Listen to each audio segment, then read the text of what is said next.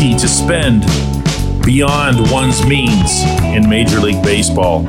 And that was illustrated both painfully and tragically yesterday. Good morning to you. Good Wednesday morning. I'm Dejan Kovacevic of DK Pittsburgh Sports, and this is Daily Shot of Pirates. It comes your way bright and early every weekday if you're into football and or hockey. I also offer daily shots of Steelers and Penguins in the same place that you found this. Peter Seidler, longtime owner of the Padres and a real civic booster of the great city of San Diego, and I mean great city. It's a wonderful place. Passed away yesterday at the age of 63. Two-time cancer survivor, battling any number of illnesses over recent years, and lost way too soon. That's going to be something that's felt really, really, really deeply by the people of San Diego and by fans of that franchise. Over the past 2-3 years or so, we've seen the Padres rise up into, I guess you could say that they were a should-have-been power more than they were an actual power. They contended, and then this year they didn't. All kinds of things went wrong, and they missed the playoffs. But the other component to what happened is the part that's instructive, I think, to the Pirates and to Pittsburgh, which is that the Padres did spend, and they spent like crazy. And they spent to try to keep up with, in particular, the Dodgers, right up I-5, even though the Dodgers were working from a payroll that was built on so much more revenue than the Padres could ever amass. They looked up there and they said, well, look at them. They're spending all this money, but they bring in 57,000 people packing Dodger Stadium and they're winning World Series and everything else, and we can do that too. And, one can only guess to what extent the illnesses themselves influenced Mr. Seidler, where he just said, look, I don't know how much longer I'm going to be around. I'm going to put everything I have into this. Maybe that'll eventually emerge, but for now, that's what's there. And it doesn't work.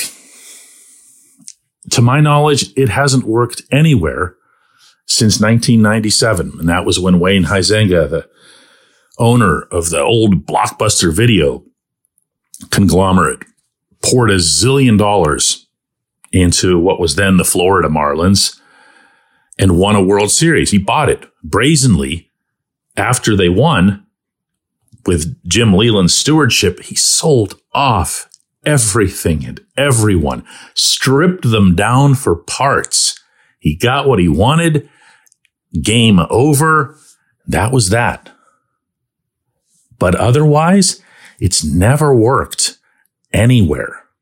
Every once in a while, we'll see a team that's based in a market like San Diego or like Cincinnati will do it occasionally. Milwaukee has done it where they will very visibly spend beyond their means.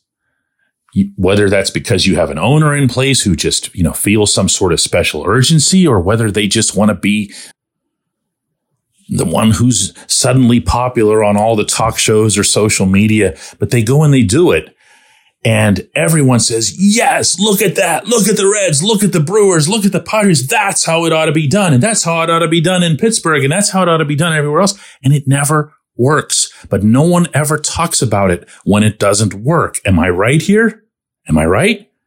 How many winters have gone by where the Reds would go through one of their free agent binges? Remember when they had the one off season of adding Nick Castellanos and a bunch of other guys, and everyone said, look at that. Now that's how it's done. Why don't we have an owner? And then poof, they're gone because you can't afford everything that comes with those way higher payrolls. You can't afford the depth. You can't afford to cover for when things go wrong or whenever players get injured.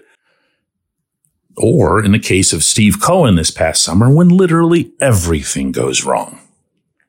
Now, Cohen is in New York. Cohen has not only unlimited funding of his own, but also the blessing to be based in our nation's largest market. Something goes wrong with the Mets, they can bounce right back next season. They just might, as a matter of fact. But not in San Diego. Over this summer, this didn't get a whole lot of attention for something that I thought was a pretty big development. The Padres had to take out a $50 million loan just to cover payroll. A loan to cover a major league payroll. And yeah, that's happened in Pittsburgh. That's happened going back to the Aramis Ramirez trade of 2003, whenever Kevin McClatchy was the principal owner at the time. Pirates just flat out couldn't pay the bills. They had their backs against the financial wall. And they made a deal with the Cubs that's easily, to this day, and hopefully forever, the ugliest trade we've ever seen in Pittsburgh. Way worse than the Chris Archer trade. Don't even bring that up. Way worse. Sending Ramirez to the Cubs for a bag of balls. The Cubs said, "Oh, really?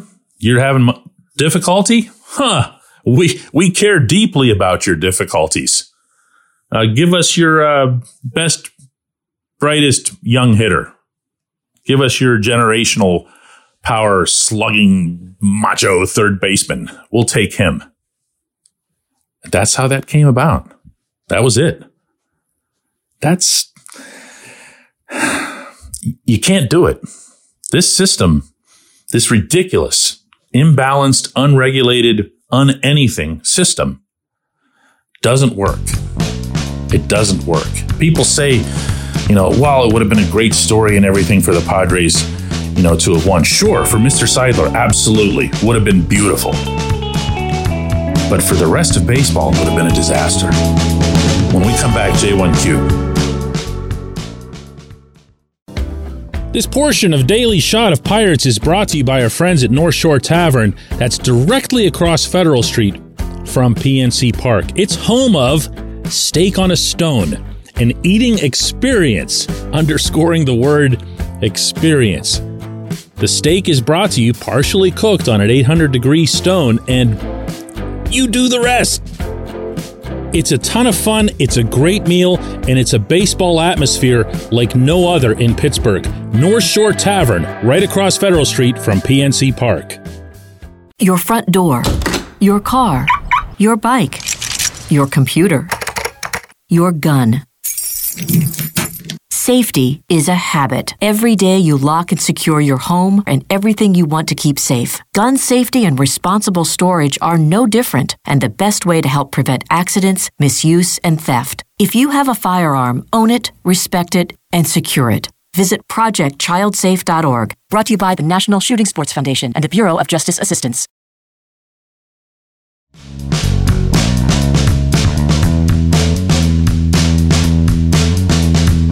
I'm not going to do J1Q today. We have a bunch of them. I'm going to save them. I'm not done with this. I got one more point, actually, that I want to make. And I apologize. I don't like to break from the standard form that we do with these shows. But here's the deal.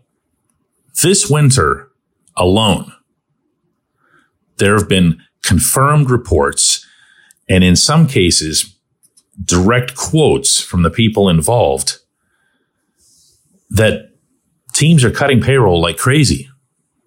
The Twins just went on the record. The Brewers went on the record. The Mariners, it's just a rumor, but the Mariners, who are finally good, are supposed to be cutting payroll. The Yankees are supposed to be cutting payroll, no longer trying to keep up with Cohen and the Mets, and no doubt exasperated by watching lower spending teams like the Rays and the Orioles outperform them anyway. What's the commonality here? What's the one thing that jumps out? Well, this one is playing out in Pittsburgh, and that's the lower TV revenue.